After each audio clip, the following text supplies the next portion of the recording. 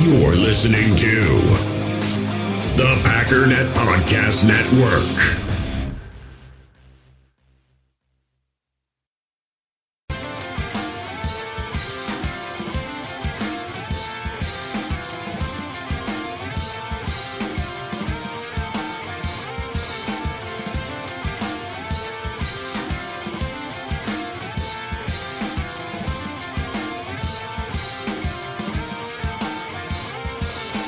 What's going on, everybody? Welcome back to the It's Always Draft Season podcast, part of the Breakouts Podcast Network. Jake Shavink here with you guys. Of course, you can follow me on Twitter at JakeNFLDraft. And yes, we are on the clock once again for this show. It's a big week. Obviously, we had a little bit of college football, a little bit of the appetizer, per se, last weekend. A couple big teams getting underway in Notre Dame and USC. We'll kind of highlight a player from that, and you probably know who it is a little bit later in the show. That's going to be fun. We're going to talk about a lot of different things in this episode before we get to our two big shows before college football really gets underway on Saturday. We'll have offensive positional previews and defensive positional previews for 2024 prospects. A lot to cover in those. We'll give you a little bit of taste of something for that as well. But I think we got to start here on this show because it's about the draft. It really is, this show, obviously. And that doesn't just pertain to the current draft cycle that we're in. Obviously, you know, we're going to talk about rookies a lot on this show throughout the season for sure, especially, you know, from a Packers perspective on things. At the same time, want to revisit something because of what happened recently. Trey Lance ends up the third quarterback on the depth chart for the 49ers and then is quickly traded to the Dallas Cowboys for a 2024 fourth-round pick. That's all it took to acquire a player that the Niners traded the 12th pick in 2021 and then a first-round pick in 2022 and 2023 to go up and get Trey Lance. What a wild thing to look back on, and it will be even more so a decade from now, to talk about how the Niners put all of their eggs in a basket to go get a QB with upside that clearly needed time, and in, I believe, 5 starts they've given up on him. Obviously, they traded him. So just a wild turn of events for San Francisco 49ers, and normally that type of move ending in this type of deal is fireable. Pretty much any other team that ends up like this with a quarterback that they moved 2 first-round picks and a pick swap in the first round for, that's fireable. And, you know, Chris Ballard has often talked about, you know, the clock starts for the hot seat and for your firing once you draft a rookie quarterback. And it's very true, and that's why Ballard kind of played the long game and, you know, sat there with a bunch of retread veterans until evidently, you know, he kind of got the poke or the nudge from management to say, okay, now's the time, buddy. You need to go get one. We're kind of sick of this kind of charade of veteran quarterbacks. So he did that. The Niners, obviously back in 2017, when, you know, John Lynch gets the job, they trade for Jimmy Garoppolo, who sat behind Tom Brady a lot in New England, didn't think he was going to ever have a chance to play. You know, looked promising when he did play for the Patriots. So they trade for him. They give him a big deal. And, you know, for all intents and purposes, I mean, he had success with them. And when you look at, you know, the past, the tenure of Garoppolo kind of almost tied to John Lynch and to a good degree Kyle Shanahan as well, you see success there, right? They make the Super Bowl in the 2019 season. You know, they're on the doorstep multiple seasons in a row in the NFC title game. They just haven't been able to get over the hump. And when they have gotten over the hump of the NFC, they didn't finish the deal against the Chiefs. when it kind of felt in the bag. Garoppolo missing a touchdown late. A lot, really turned and gave the Chiefs the title, but all intents and purposes, like I said, I think, you look at the Garoppolo tenure and it's tough to win. So I think they did a decent job with that, but Shanahan and Lynch clearly together thought at some point, it's like, all right, we know what we can do with Garoppolo in the offense. What if we have a guy who, has the potential of a Hurts, of an Allen, that type of player into the draft? Can we go get him? And, if we have the conviction, let's go get him. Let's elevate ourselves. Let's raise our ceiling a little bit on offense with what we could believe is a demigod at quarterback. And that's the gamble that they took in a class that everyone felt extremely high on, especially with physical tools and traits. And I've said this before, and I'll probably say it, a million more times. We look at 2021, and it was talked up as a, it had the Mac Jones of the class, the real safe floor player at quarterback, who you could maybe settle for mid-first round, maybe all the way down to the second round. And you had the four guys. You had the generational, quote-unquote, Trevor Lawrence, the can't miss, who almost looked like a miss for a little bit there. You had Justin Fields, you had Zach Wilson, you had Trey Lance. Wilson goes 2, the Niners move up. Many thought it was Mac Jones. Turns out Trey Lance, who most of us thought was the pick, and maybe Shanahan really didn't want him. He wanted Mac Jones. Can't go back on it now, but they did all that to try and elevate themselves. And it just didn't work. Now, what's really wild about, as we mentioned before, the Niners, they aren't going to fire anybody because of the decision making that occurred in the 2021 NFL draft. It was like, all right, we're going to go get this guy and should be fine, right? Shouldn't be a problem. It was a problem, and I think when it comes to the Trey Lance part of the equation, we'll go to that first, and then we'll kind of talk about the other bit that I had too. When it comes to Trey Lance, you look at what he's put out there for his career in San Francisco. 56 for 102. That's a 54.9 completion percentage. Adjusted completion percentage is 69.2%. 7.8 yards per attempt, 5 touchdowns, 3 picks, 5 big-time throws, 5 turnover-worthy plays. Grades in the 50s other than his fumble grade in 2021, which was elite. It was like an 87. Otherwise, you look at just a player who probably needed the extra year in school desperately. And this comes back to what Bill Parcells used to say about quarterback prospects. He wanted a 3-year starter at the position. 30 starts, 23 wins. And then we start really talking about this player as a legitimate quarterback prospect. That doesn't always have to be the case, but more often than not, it's worked out in the favor of that type of model. Lawrence had the requisite starts, pretty close to it if he didn't. But there's guys like Trubisky who really played 1 full year, got hot, and was picked early. Right? Like that's that. Trey Lance had barely double-digit starts for North Dakota State, mind you, which is a big jump. It took Josh Allen until his 3rd year to make said jump. So that's pointing something out right there in terms of how much time it took from Wyoming to elevate himself. And Trey Lance didn't get a lot of opportunities. And did the Niners really do him dirty? I don't necessarily think so.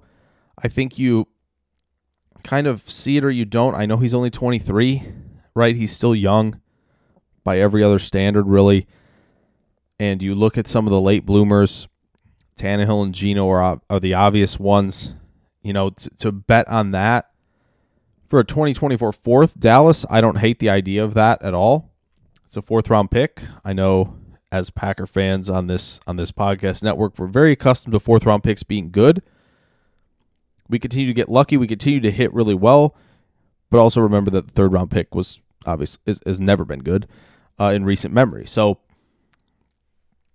and I think the Niners, are perfectly happy getting that pick back because of what we'll talk about in a little bit here. But with Trey Lance, it's just, again, it's health has been an issue, right? He gets hurt last season. They thought, Garoppolo got hurt last season. Oh, now it's the time. And then on a running play and a QB power, he gets hurt. Done for the season. And, while the play on the field wasn't very good, it just felt like, it seemed like anyway, that, off-season mini camps, training camps, preseason, it just wasn't clicking.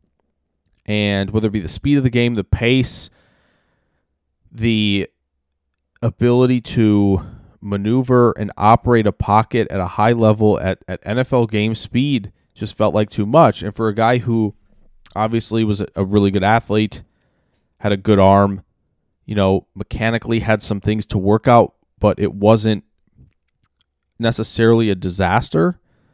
There was belief that it would take some time. It's still not there. And you have to make tough decisions to move on when you've seen enough. There are some who, are less proactive and will hang on till the last, bit and be like, well, maybe this time, and it doesn't happen. So I guess, sort of props to the 49ers for saying, what, this hasn't worked. We're cutting bait. That's it. For Trey Lance, we'll see. Dallas, this is going to be interesting for him. There's obviously not a lot of expectations. Dak Prescott's the guy for the foreseeable future. Could he end up being a backup? I'm kind of surprised it was Dallas over anybody else. You'd think Minnesota, Kirk Cousins getting up there. Denver, Russell Wilson, like that feels like a Trey Lance offense where he could hand the ball off a ton, get some easy stuff over the middle and the flats, and then hurl the ball deep. That felt like a place for him to thrive. Also, Seattle would have been a place. San Francisco's never going to trade him there, of course. So, but it's, again, kudos to San Francisco for saying, we got to cut bait. Now, there will be plenty of people who hang on to the draft takes a little bit, and they're maybe Trey Lance QB1 takes, which were a thing, and say that, he wasn't given enough of a chance. He needs to be given more of a chance. Deep breath there for you guys. At some point, you have to show it early. You're going to get the opportunity. You have to show it. Now, Lance, did he do enough? Again, one of his starts was in a monsoon in Chicago. It's tough to draw a lot from that game. But, the offense should have been something that lifted him until he came into his own.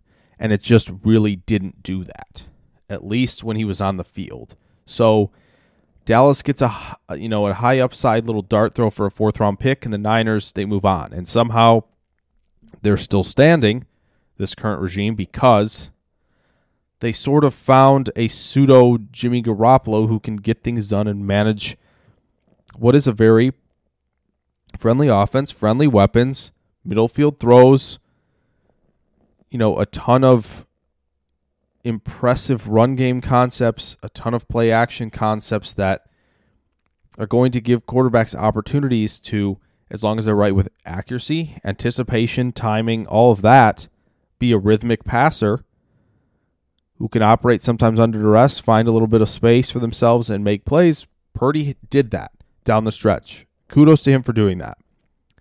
Do they have the star in Purdy? We'll see. 13 touchdowns, 4 picks is pretty good. He had a rushing touchdown as well. I think you've seen something there. Is Brock Purdy just another Jimmy Garoppolo? It's possible. But he's younger, and, he gave them the best chance to win. Brock Purdy has really saved the Niners in a big way. Got them to an NFC title game. Obviously, they got there the year before with Jimmy and didn't get it done. Now, Purdy's going to get a full, obviously getting injured in the NFC Championship game is not good. Elbow injury. Luckily, the Niners, they've got a first-round pick again in 2024. Will they make it, will they make a quarterback that selection? We'll see. Brock Purdy's still got stuff to prove. But I think it highlights something else that is very interesting. Since John Lynch jumped on board as the GM, their drafts have been particularly interesting.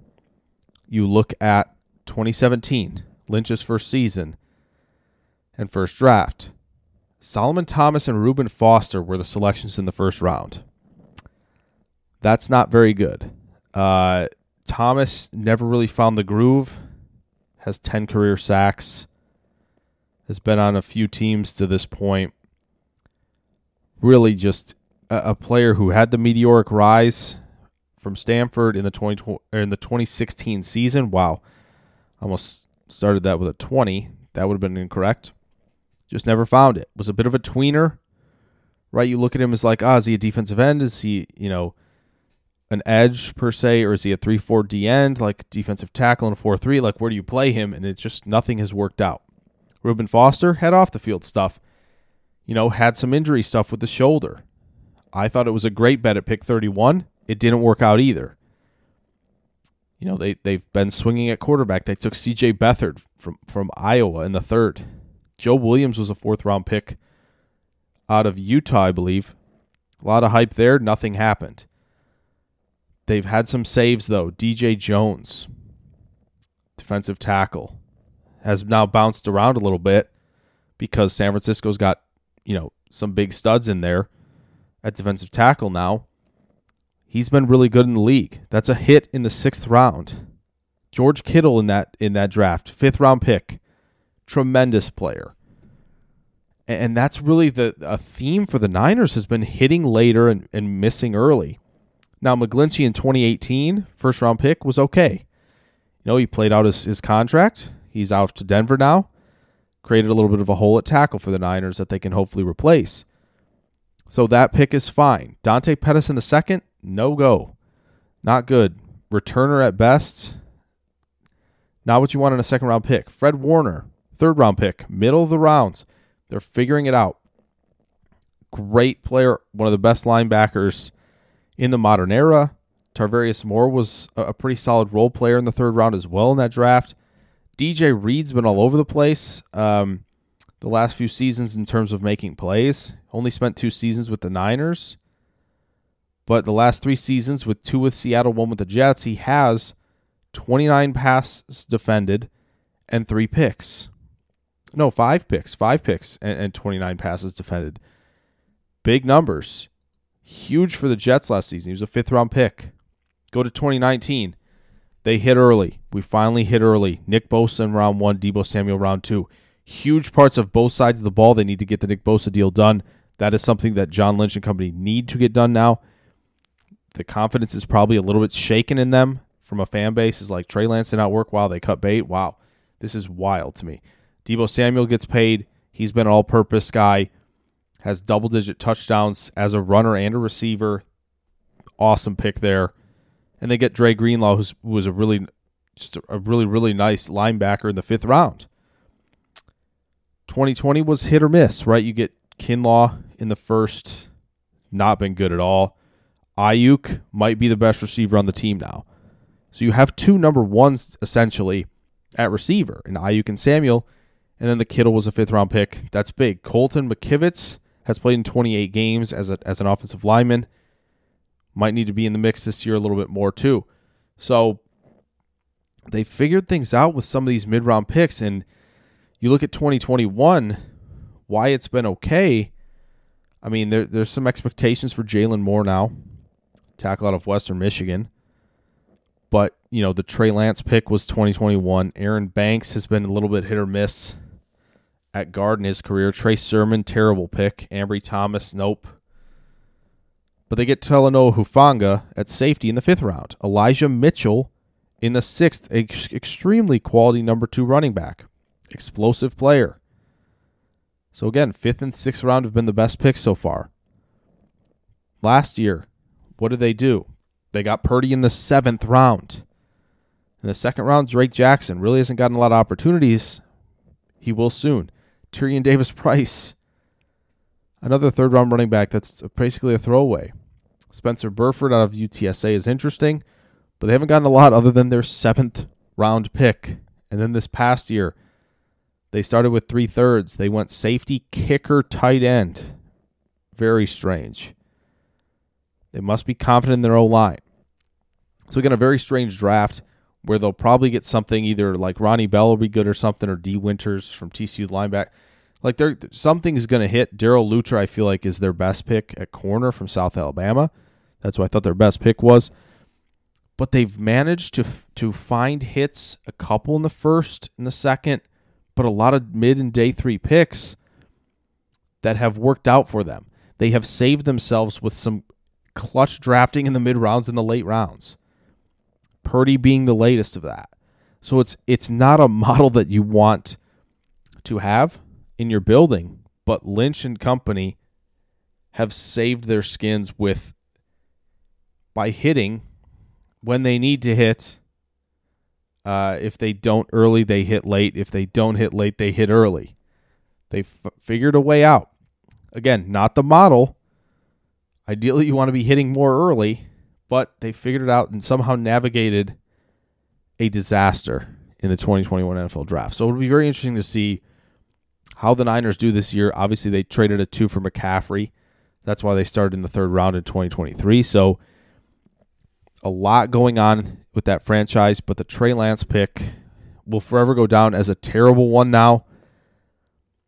Just something, was moving up there. Worth it. The 12th pick in the draft, the pick they moved, was Micah Parsons. So just a little thought there for you. And, it's hard to believe, very hard to believe that that's where we stand. And would it be different if they had Mac Jones or Justin Fields? Very possible. Fields, he's been trying to work things out. It hasn't worked so far as a passer, right? They could have had him there. Mac Jones, some of it's supporting cast, some of it's on him, right? He has to take some of the blame for his play. So, if they're sitting at 12 and Parsons is there, imagine Parsons with Warner and Bosa. Absolutely nutty combo.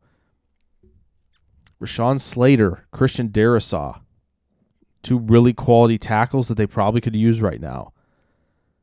It's easy to play hindsight, but, you go through this and you look at what could have been. So, again, 2021 NFL Draft, Trey Lance, a very, very interesting finish to the saga there. And again, we'll be continuing to follow Trey Lance and what he does in Dallas. So let's shift gears. Obviously, that was a little bit longer than I thought on that, but I want to get to this because we did have a quarterback take the field. Also, yes, 2 Notre Dame tackles, obviously, in Joe Alt and Blake Fisher take the field. Audric Estime at running back for the Irish. I need to make sure I get that name right for future because I think he's potentially going to break on the scene as well. At running back, looked really, really good. Might have to throw his name in the ring, name in the hat of what is shaping up to be a pretty strong running back class in terms of day 2 picks. We'll talk about that more, but impressed me. Don't know why PFF has both of the 2 tackles at center right now in their mock draft simulator. I saw a few of those on the Mock Draft Fanatics page on Facebook. They're like, why are these centers now? I don't know. Probably a glitch that'll probably be fixed, or maybe is already fixed. I haven't looked. It's been a while since I've done a full mock, but I'll probably write one up on the Substack, my Substack, at some point before the season begins. But I want to get to Caleb Williams. Caleb Williams got underway. USC got underway against San Jose State on Saturday. Went through Caleb Williams' charting. And when I chart now, I used to do it just, what was completed and just turn drops into completions. I've changed it a little bit. And now basically if you see the link and you see this, it's more of on target. So it has the grid of 0 to 10, pre-line of scrimmage, 11 to 19, 20 plus, and basically giving you what's, he was 2 of 3 on target from 11 to 19 to his left while in the pocket. And so out of pocket is also included there. So when you look at how Williams did in terms of his on-target rate, the numbers look pretty good. And we'll share them now for you guys. Obviously, he had 4 touchdowns. He was 18 of 26. I don't know how ESPN has it confused. They've got 18 of 25. I had to go back and check because I saw it in the box score after the game. And when I went to chart the film, I was like, okay, there's 26 throws on here. What happened? PFF's got the same. Good, we're on the same page. He had 18 of 26, 278, and 4 touchdowns. So 10.7 yards per attempt. Great number there. Had 3 big-time throws to 1 turnover-worthy play. We'll get to that, but I want to do the quick chart here for you guys. So on passes, pre-line of scrimmage, he was 6 of 6 on target with a touchdown. Then between 0 and 10 yards, obviously all those pre-line of scrimmage throws were in the pocket. From 0 to 10, he was, I believe that is, 8 of 9 in total with a touchdown in terms of on-target throws. Out of the pocket, in the pocket, he was 6 of 6 on target with that touchdown. Out of the pocket, he was 2 of 3. So not too shabby there. Intermediate, 5 of 6 on target with a touchdown, all of which was in the pocket. And then down the field, 20 plus, both of which were, I believe, 30 plus, actually. If you go back and look, 1 of 2 with a touchdown. And so the one that was off target, 20 plus down the field, was a deep ball, ballooned it, rainbowed it down the left sideline to his receiver. Receiver kind of had to slow up a little bit, elevated really well, and got hands on the ball, just didn't come down with it. So it's hard. I still would probably say, since the receiver slowed and stopped, I'm going to throw it off target, but was able to give the receiver a chance to go get the ball, which is big. 3rd and 4th downs. He did have a throwaway, really, which was grounding on a 3rd down, and did take a sack on a 3rd down. So on 2 of them, unsuccessful. For the rest, I believe he picked up 5 first downs of 7 when he got a pass to a receiver. It was 5 of 5. He had 2 3rd downs and 4th downs inside 4 yards and less. One was a 4th down. He was 2 of 2 on target, 2 of 2 on target past the marker. Between 5 and 9 yards, he was 2 of 2 with a touchdown. Both were on target and past the marker. And then 10 plus, he was 1 of 1 on target, just short of the markers. His receiver doing a little bit of help for him to pick up a first down. Overall, a really strong game from Williams. He showed off the scrambling ability again. I think there were a couple throws up the seam that were really, well placed. He was giving receivers a chance to make plays after the catch. One of my favorite ones was, and you'll see this, I'll probably tweet the video out tomorrow. They ran the curl and the dig route behind the curl route, which is something the Packers have done with Jordan Love. Did that in the Philly game. Great anticipatory skills from Williams there, just seeing where the defender is going to gravitate to and making the decision off of that. So really good job post-snap. He did fumble the snap, turn around, pick it up, and throw about a ball 30 yards down the field, kind of off his back foot, touchdown. The receiver took care of the rest of the 40 yards, but a 70-some yard touchdown. Pretty ho-hum 4-touchdown game for the Heisman winner. So thought he did really well, and I really can't wait to see what he does the rest of the way. I would love to see him get into a playoff game and show it off a little bit. If we go to the PFF numbers really quick before we take a break here and kind of get to maybe the rest of the stuff I was going to talk about, let's go into the pressure portion of the stats. So when Caleb Williams was kept clean, 15 of 20, obviously 75% completion. That goes up to 85 adjusted. So there are your, I think both of the drops that I had. Yes, 2 drops. So of the 26 attempts. But yes, so it goes up to 17 of 20 if there were no drops. 252 yards, 12.6 yards per attempt, 4 touchdowns, no picks, 3 big-time throws. The 1 turnover-worthy play was kept clean, not blitzed. It is included there as well. 91.1 passing grade when kept clean. Very interesting under pressure. Not a very good job here from Caleb Williams. 3 of 6. I believe those were 3 throwaways. Adjusted completion percentage is 100%. So he was, I think throwaways aside, 3 of 3 for 26 yards, 4.3 yards per attempt, an 8 out of 1.3 yards behind the line of scrimmage. Not the best there. And his passing grade was 51.9 when under pressure. Not the best there. That's something to definitely improve on. When not blitzed, he was 12 of 17 for 182 and 4 touchdowns. Right, had the turnover-worthy play, 81.3%. Adjusted completion percentage.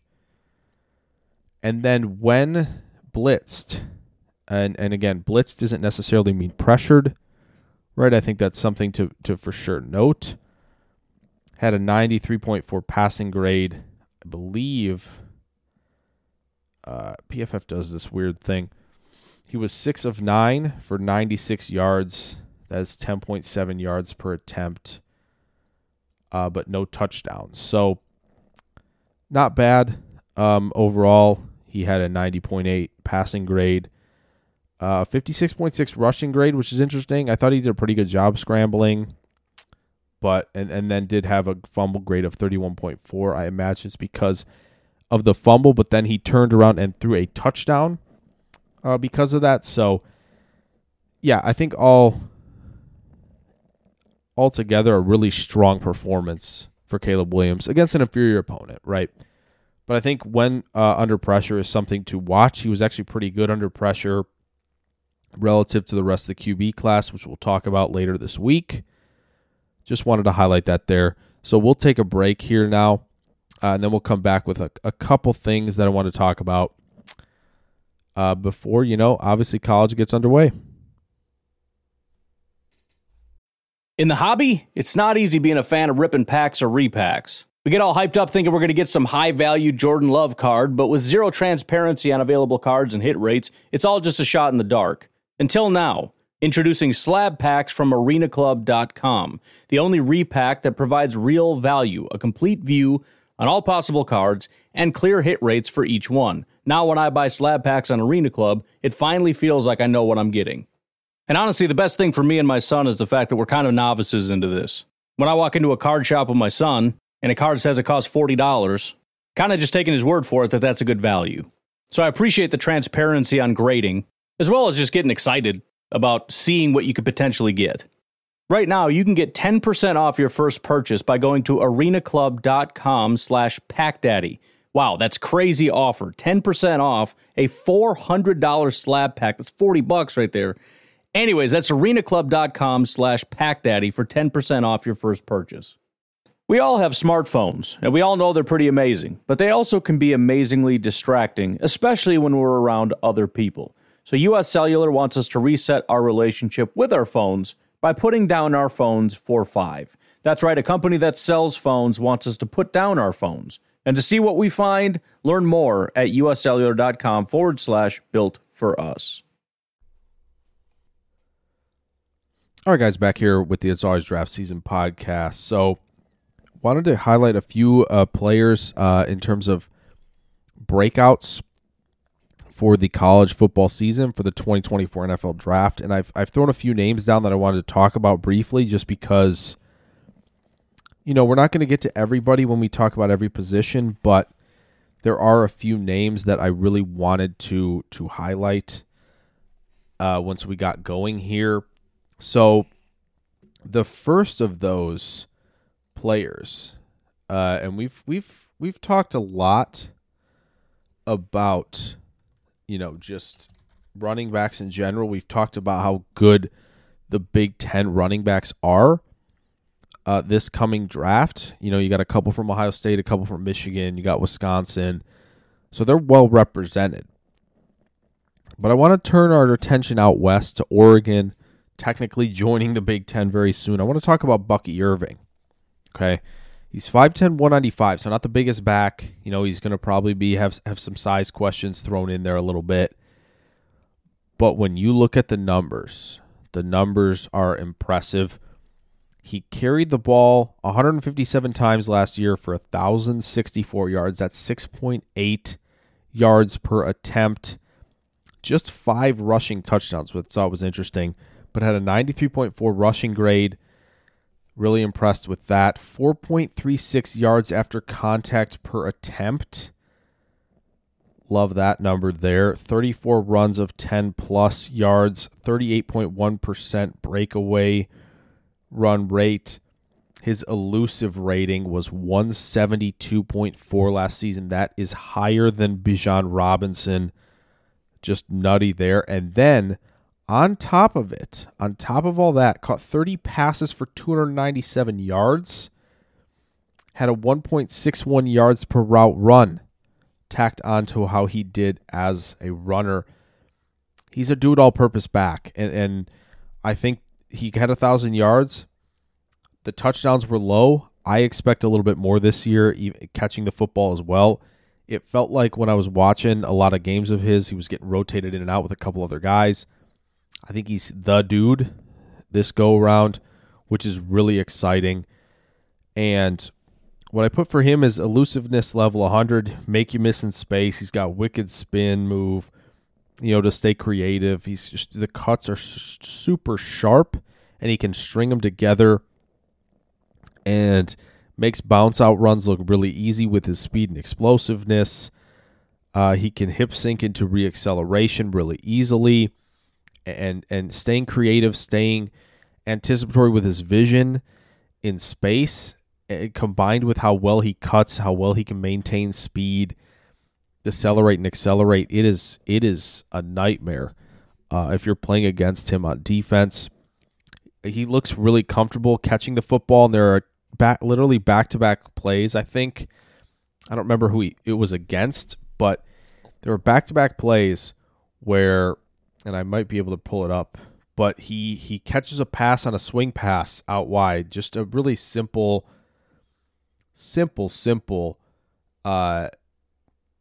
pass out to the flat, and just makes him miss no problem. Like, it just looked that easy. It might have been against Washington, maybe it was Utah, one of the two, but just guys are grasping for air, and just the ability to kind of square you up, almost like a split release, right, for receivers who are really good at it and really efficient and really explosive. Just the ability to create some displacement with a plant foot is nuts. Able to reduce the surface area too and get skinny in rushing lanes between the tackles. And he has the burst for 15 to 20-yard runs on repeat. Biggest questions for me will be the size and the frame, right, for teams is when you're looking at backs in the draft, can this guy be the star for your team?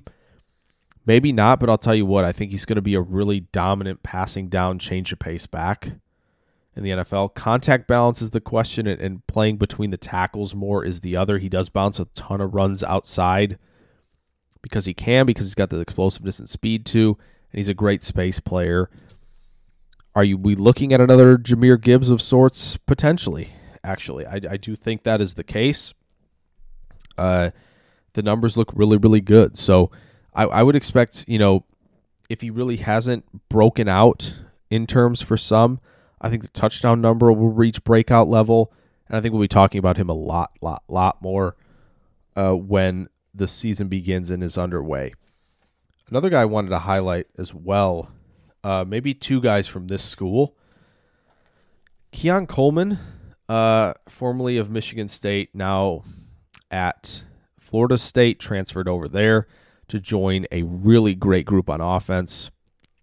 Keon Coleman is a big player. He's, he might be 6'4", 213, I think are the numbers. I'm going to check that just to be safe here. So I have it for you guys. It's 6'4", 215. So he's a bigger receiver. And he is definitely a jump ball specialist. He's definitely the he's down there somewhere guy. Great leaping ability, great positioning for the catch point, good catching instincts. The leaping timing is really good. Strong hands, and obviously a tremendous blocker. He had 58 catches for 798 yards and 7 touchdowns last season. An 80.2 drop grade, that's a really good number. 2.07 yards per route run. Had 155 yards on 5 catches against Michigan. Had 116 on 9 catches and 2 touchdowns against Washington. 2 big games for him. I think just 2 for 26, if I remember correctly, against Ohio State. So, top competition. Does he have it? Potentially, but I think for me, why he can break out, he's getting a better quarterback in Jordan Travis. Obviously, he's joining Johnny Wilson, who's like 6'7", so it's going to be a lot of jump ball offense out there. But I think he can break out. I think 1,000 yards and 10 touchdowns is well within reach for him this season. I just want to see him fight through press a little bit more. It's a bit hit or miss for me, contact in the stem. Can he really maintain leverage and maintain his sort of track that he needs to be on in his stem? But he's really efficient with deep curl and comeback breaks. I was really impressed with a guy who's 6'4". He can definitely make the first man miss post catch as long as he's proactive with his feet. Good catch to attack transition, but can we get route running and release, all put together in terms of a full route tree? That's yet to be seen, and I don't think we've got elite speed in there either. So, a defined role, but I think the breakout could be coming for him. On top of that, I want to talk about Trey Benson for a second. Another guy who, at running back, will probably be getting more attention and break out a little bit as well. He also had a pretty good season, if I remember correctly. I'm going to pull him up now. Need to remember to put height and weight down for these guys. 6'1", 223. He had a 91.4 rushing grade last season, 6.5 yards per attempt. Those are really good numbers. Rushing-wise, had 154 carries for 994 yards. 4.53 yards after contact per attempt. 56.1 breakaway run rate.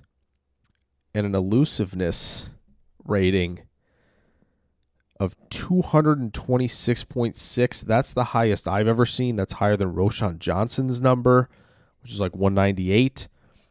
And that elusiveness rating is a little bit of like using hesitation and using patience as a big ally for him. It gives him a chance to let blockers get in front of him. But the real elusiveness factor to his game is he can run you over, he can stiff arm you up. He's really tough to bring down. Contact balance is a big, big plus. Great leg drive. He's really a bowling ball who then can turn any run into a touchdown once he gets into open space, which is a scary, scary thing. Like I said, that breakaway run rate is nuts. He had 31 rushes of 10+. Those are great numbers. He just caught 12 passes for 142 yards, though. So, he's gaining quite a bit when he's a part of the passing game. So, again, really excited. He's now in an offense that many people are projecting to be, top of the top. So, I'm really excited to watch him. Like I said, him and Irving will probably be mentioned among the running backs, but I really wanted to talk about him and mention him here just because, again, you highlight some breakout players. A couple others here before we get to the last segment, but really want to talk about Duke's quarterback Riley Leonard for a second. When you look at the numbers for Leonard, and I think they're pretty good. Once again, my silly self, I did not put down height and weight. I need to once again work on this. 6'4", 212 pounds, so a little bit leaner, more like Lawrence type of lean at the quarterback position. Completed 63.5% of his passes last year for 2,951 yards, 20 touchdowns, 6 picks. 7.5 yards per attempt, just 16 big-time throws. That big-time throw rate is pretty low compared to the rest, and then 8 turnover-worthy plays. The passing grades are okay. His rushing grade was honestly the thing that carried him a little bit, an 80 rushing grade. Really good athlete with long strides, can be a part of the run game, read option. He's got really long strides too, if I didn't mention that already.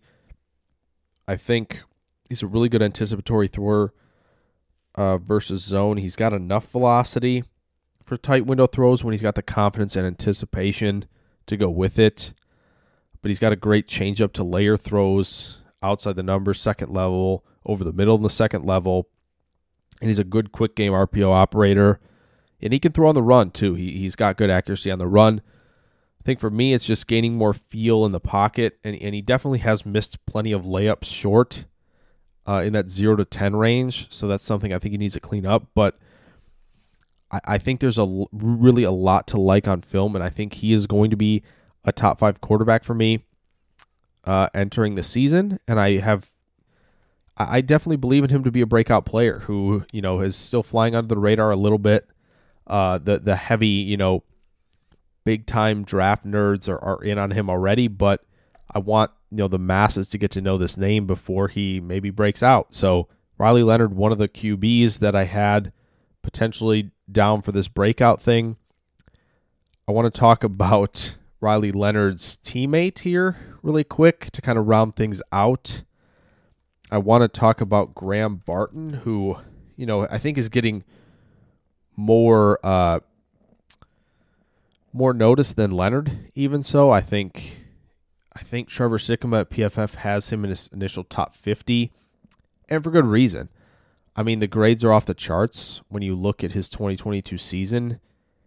88.2 grade, 86.9 run blocking grade, 85.1 pass blocking grade. Like, this is an underrated name for a lot of teams at the end of the first round, and he may jump up even higher than that to join the 3 guys at the top who are in mock drafts, and then the potential of Amarius Mims, who I kind of talked about earlier as a breakout candidate.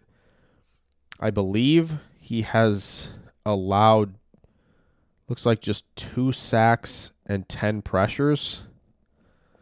So, a little bit on the dicey side. 2 pressures allowed against Georgia Tech, a sack allowed against Boston College and Wake Forest.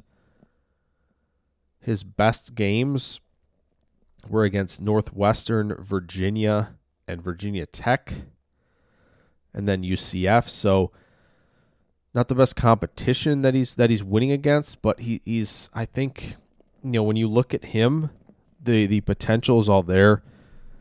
I think, he's got great quicks and agility, so he's going to redirect, he's going to mirror guys in pass pro, just exceptional footwork, to recover.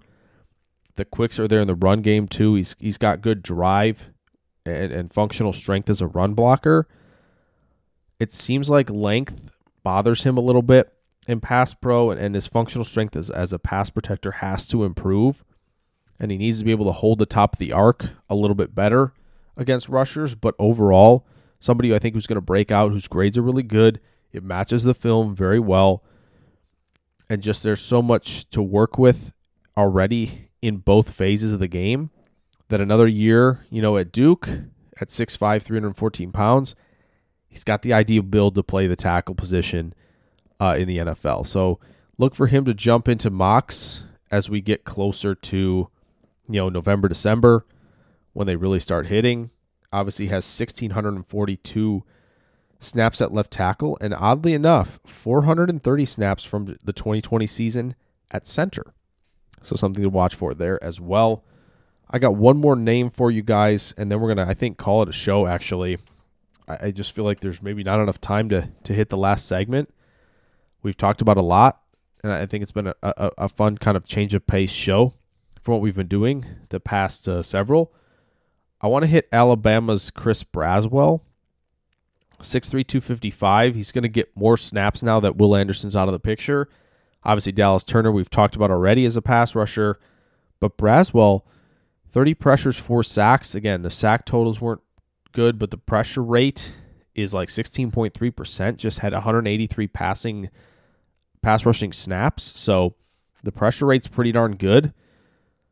He had an 81.6 pass rush grade. The run defense has to get better in terms of, sitting, anchoring, leveraging against the run, attacking gaps, staying disciplined.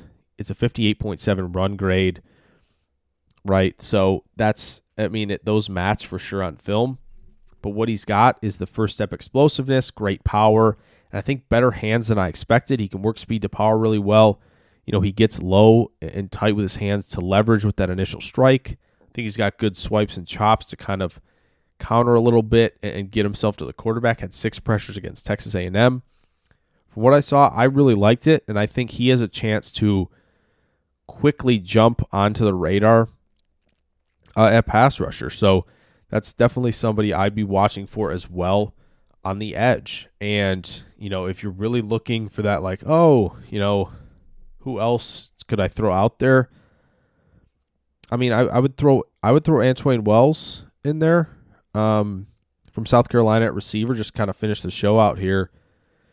The 74.5 receiving grade, maybe not jump off the page, but an 87.6 drop grade, 69 catches, 941 yards, 6 touchdowns in 2022. That's coming off a transfer from James Madison. In 2021 at James Madison, 75 catches, 1,138 yards, 13 touchdowns, and then had some giant games this past season. You look at Arkansas, caught 8 for 189 and a touchdown. Vanderbilt, 5 for 119 and 2 touchdowns. Caught 11 for 177 against Tennessee.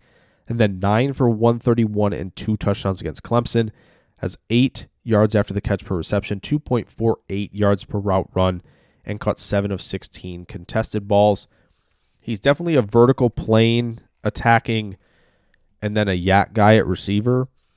Right when you look at him at 6'1", 208, he's built to be a yak guy. They gave him a lot of screen passes. He's got good instincts and vision after the catch and pretty good speed to take advantage when blocks are there, when lanes are there.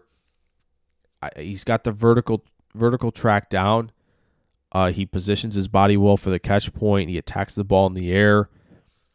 And shoestring tackles, he'll work to fight off of those. So the contact balance is there as well. Just tuning the finer points of the receiving position is, I think, the reason that you might see a true breakout in year 2 at South Carolina for him. That makes me really excited. And in an SEC where he's already produced, and he produced against Clemson, he's doing against the best competition, I'm really excited to see what he's got in store for 2023. I have more breakout names, but I'm not going to go through a whole lot more because I want to get through them as well when we do positional previews. Those will be out this week as well. And I'm excited to really dive into the first week of college football. There's a lot of players to watch, matchups to watch. We'll try to get to those as well with the previews.